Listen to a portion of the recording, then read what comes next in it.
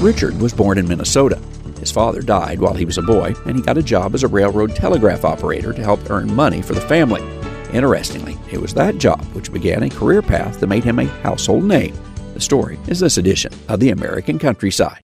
This is Andrew McCrae, host of The American Countryside. I'm also a farmer and rancher from Northwest Missouri, and I hope you'll join me each week for Farming the Countryside, as we take a look at the top issues impacting agriculture as told by the people farming and working in our industry. We'll talk about markets and trade, share some of the latest tips and trends for grain and livestock producers, and take a look at trends impacting rural America. Join me for Farming the Countryside on many local radio stations or on your favorite podcast platform, or just go to farmingthecountryside.com.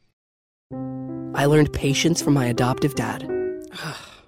All he had to say was, "Hey, you got this. Just breathe." Hey, we're pretty good. yeah. Might have to start a band. I got it. Learn about adopting a teen from foster care. You can't imagine the reward.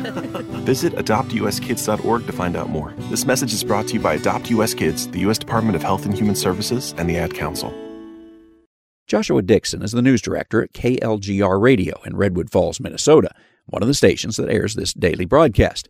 He recounts the story of a young man with ties to their town. Richard Sears was born in Stewartville in 1863 when the Civil War was going on down south. But times were difficult for the Sears family. After his father died, the family bounced around Minnesota for a while to support his widowed mother and his sisters.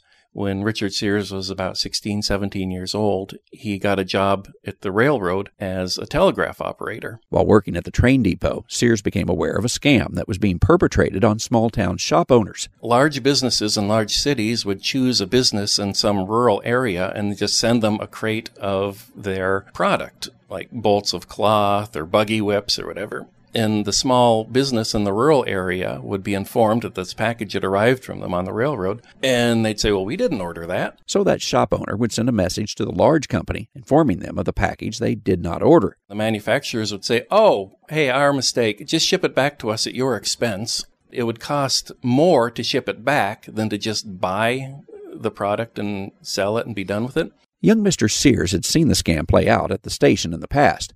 In fact, there was a box of watches shipped to a local jeweler who was wise to the ploy and refused delivery of the shipment. So what was Sears to do with a box of watches no one would claim? You probably have an idea of where this is headed, but don't know how that box of watches turned into something much larger. That part of the story next time as we travel the countryside in Redwood Falls, Minnesota. I'm Andrew McCrae.